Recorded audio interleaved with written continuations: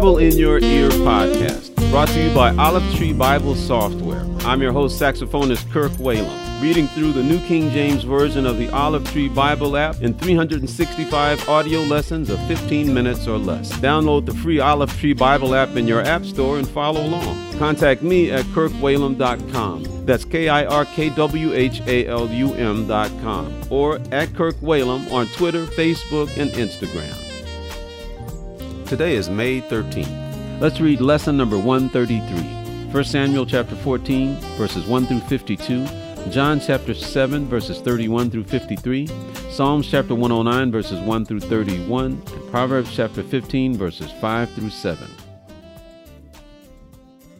1 Samuel chapter 14. Now it happened one day that Jonathan the son of Saul said to the young man who bore his armor, "Come, let us go over to the Philistines' garrison that is on the other side." But he did not tell his father. And Saul was sitting in the outskirts of Gibeah under a pomegranate tree, which is in Migron. The people who were with him were about 600 men. Ahijah the son of Ahitub, Ichabod's brother, the son of Phinehas, the son of Eli, the Lord's priest in Shiloh, was wearing an ephod. But the people did not know that Jonathan had gone.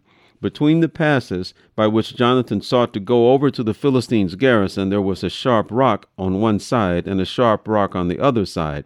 And the name of one was Bozez, and the name of the other Seneh. The front of one faced northward opposite Michmash, and the other southward opposite Gibeah. Then Jonathan said to the young man who bore his armor, "Come, let us go over to the garrison of these uncircumcised. It may be that the Lord will work for us, for nothing restrains the Lord from saving by many or by few." So his armor-bearer said to him, "Do all that is in your heart. Go then. Here I am with you, according to your heart." Then Jonathan said, "Very well, let us cross over to these men, and we will show ourselves to them. If they say thus to us, 'Wait until we come to you,' then we will stand still in our place and not go up to them. But if they say to us, 'Come up to us,' then we will go up. For the Lord has delivered them into our hand, and this will be a sign to us." So both of them showed themselves to the garrison of the Philistines, and the Philistines said, "Look, the Hebrews are coming out of the holes where they have hidden."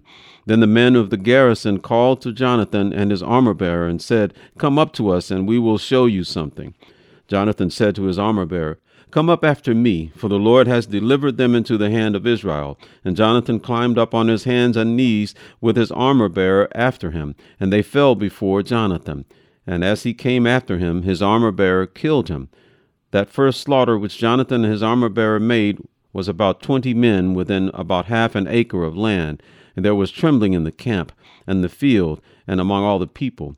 The garrison and the raiders also trembled, and the earth quaked, so that it was a very great trembling. Now the watchmen of Saul in Gibeah of Benjamin looked, and there was the multitude melting away, and they went here and there. Then Saul said to the people who were with him, "Now call the roll and see who has gone from us." And when they had called the roll, surprisingly, Jonathan and his armor-bearer were not there. And Saul said to Ahijah, "Bring the ark of God here," for at the time the ark of God was with the children of Israel. Now it happened, while Saul talked to the priest, that the noise which was in the camp of the Philistines continued to increase. So Saul said to the priest, "Withdraw your hand." Then Saul and all the people who were with him assembled, and they went to the battle. And indeed every man's sword was against his neighbor, and there was very great confusion. Moreover, the Hebrews who were with the Philistines before that time, who went up with them into the camp from the surrounding country, they also joined the Israelites who were with Saul and Jonathan. Likewise all the men of Israel who had hidden in the mountains of Ephraim, when they heard that the Philistines fled, they also followed hard after them in the battle. So the Lord saved Israel that day, and the battle shifted to Beth-aven. And the men of Israel were distressed that day, for Saul had placed the people under oath, saying, "Cursed is the man who eats any food until evening, before I have taken vengeance on my enemies." So none of the people tasted food. Now all the people of the land came to a forest, and there was honey on the ground. And when the people had come into the woods, there was the honey dripping. But no one put his hand to his mouth, for the people feared the oath. But Jonathan had not heard his father charge the people with the oath. Therefore he stretched out the end of the rod that was in his hand and dipped it in a honeycomb, and put his hand to his mouth, and his countenance brightened. Then one of the people said, Your father strictly charged the people with an oath, saying, Cursed is the man who eats food this day. And the people were faint. But Jonathan said, My father has troubled the land. Look now how my countenance has brightened because I tasted a little of this honey. How much better if the people had eaten freely today of the spoil of their enemies, which they found. For now would there not have been a much greater slaughter among the Philistines?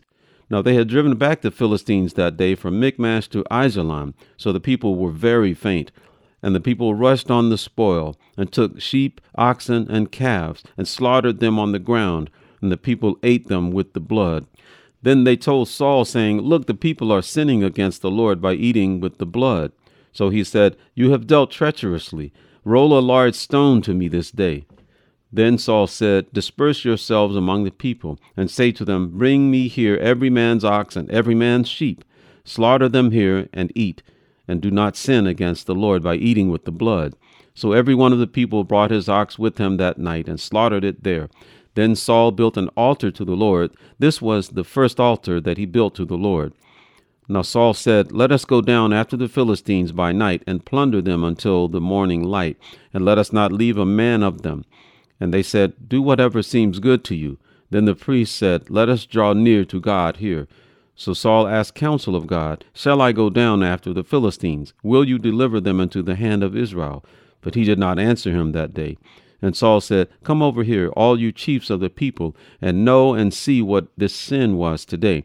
For as the Lord lives, who saves Israel, though it be in Jonathan my son, he shall surely die. But not a man among all the people answered him. Then he said to all Israel, You be on one side, and my son Jonathan and I will be on the other side. And the people said to Saul, Do what seems good to you.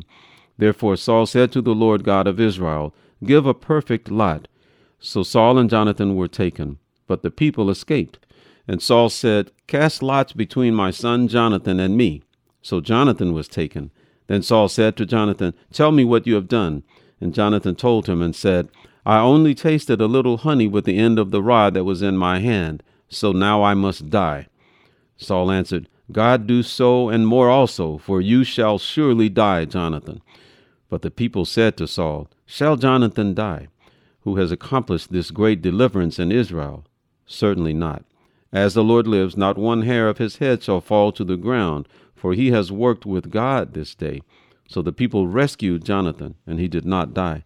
Then Saul returned from pursuing the Philistines, and the Philistines went to their own place.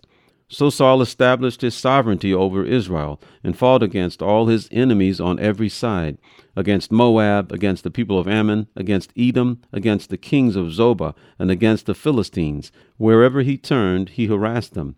And he gathered an army and attacked the Amalekites, and delivered Israel from the hands of those who plundered them. The sons of Saul were Jonathan, Jishui, and Malchishua.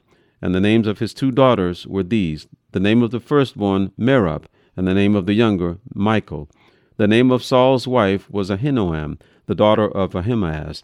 And the name of the commander of his army was Abner, the son of Ner, Saul's uncle. Kish was the father of Saul, and Ner, the father of Abner, was the son of Abiel. Now there was fierce war with the Philistines all the days of Saul, and when Saul saw any strong man or any valiant man, he took him for himself. John chapter 7, verse 31. And many of the people believed in him, and said, When the Christ comes, will he do more signs than these which this man has done? The Pharisees heard the crowd murmuring these things concerning him, and the Pharisees and the chief priests sent officers to take him. Then Jesus said to them, I shall be with you a little while longer, and then I go to him who sent me. You will seek me and not find me, and where I am you cannot come. Then the Jews said among themselves, Where does he intend to go that we shall not find him? Does he intend to go to the dispersion among the Greeks and teach the Greeks? What is this thing that he said? You will seek me and not find me, and where I am you cannot come. On the last day, that great day of the feast, Jesus stood and cried out, saying, If anyone thirsts, let him come to me and drink. He who believes in me, as the scripture has said, out of his heart will flow rivers of living water. But this he spoke concerning the Spirit, whom those believing in him would receive. For the Holy Spirit was not yet given, because Jesus was not yet glorified. Therefore many from the crowd, when they heard this saying, said, Truly this is the prophet. Others said, This is the Christ. But some said, Will the Christ come out of Galilee? Has not the Scripture said that the Christ comes from the seed of David, and from the town of Bethlehem, where David was? So there was a division among the people because of him. Now some of them wanted to take him, but no one laid hands on him. Then the officers came to the chief priests and Pharisees, who said to them, Why have you not brought him? The officers answered, No man ever spoke like this man. Then the Pharisees answered them, Are you also deceived? Have any of the rulers or the Pharisees believed in him? But this crowd that does not know the law is accursed. Nicodemus, who came to Jesus by night, being one of them, said to them, Does our law judge a man before it hears him and knows what he is doing? They answered and said to him, Are you also from Galilee? Search and look, for no prophet has arisen out of Galilee. Psalms chapter 109. Do not keep silent, O God of my praise, for the mouth of the wicked and the mouth of the deceitful have opened against me. They have spoken against me with a lying tongue. They have also surrounded me with words of hatred, and fought against me without a cause. In return for my love they are my accusers, but I give myself to prayer. Thus they have rewarded me evil for good, and hatred for my love. Set a wicked man over them, and let an accuser stand at his right hand. When he is judged, let him be found guilty, and let his prayer become sin. Let his days be few, and let another take his office. Let his children be fatherless, and his wife a widow. Let his children continually be vagabonds and beg. Let them seek their bread also from their desolate places. Let the creditor seize all that he has, and let strangers plunder his labor. Let there be none to extend mercy to him, nor let there be any to favor his fatherless children. Let his posterity be cut off, and in the generation following let their name be blotted out. Let the iniquity of his fathers be remembered before the Lord, and let not the sin of his mother be blotted out. Let them be continually before the Lord, that he may cut off the memory of them from the earth, because he did not remember to show mercy, but persecuted the poor and needy man, that he might even slay the broken in heart. As he loved cursing, so let it come to him. As he did not delight in blessing, so let it be far from him. As he clothed himself with cursing, as with his garment, so let it enter his body like water, and like oil into his bones. Let it be to him like the garment which covers him, and for a belt with which he girds himself continually. Let this be the Lord's reward to my accusers, and to those who speak evil against my person. But you, O God, the Lord, deal with me for your name's sake. Because your mercy is good, deliver me. For I am poor and needy, and my heart is wounded within me. I am gone like a shadow when it lengthens. I am shaken off like a locust. My knees are weak through fasting, and my flesh is feeble from lack of fatness. I also have become a reproach to them. When they look at me, they shake their heads. Help me, O Lord my God. O save me according to your mercy, that they may know that this is your hand, that you, Lord, have done it. Let them curse, but you bless. When they arise, let them be ashamed, but let your servant rejoice. Let my accusers be clothed with shame, and let them cover themselves with their own disgrace as with a mantle. I will greatly praise the Lord with my mouth. Yes, I will praise him among the multitude, for he shall stand at the right hand of the poor, to save him from those who condemn him. Proverbs chapter 15, verse 5. A fool despises his father's instruction, but he who receives correction is prudent. In the house of the righteous there is much treasure, but in the revenue of the wicked is trouble. The lips of the wise disperse knowledge, but the heart of the fool does not do so. Thank you for listening to the Bible in Your Ear podcast. I'm Kirk Whalum. God bless you.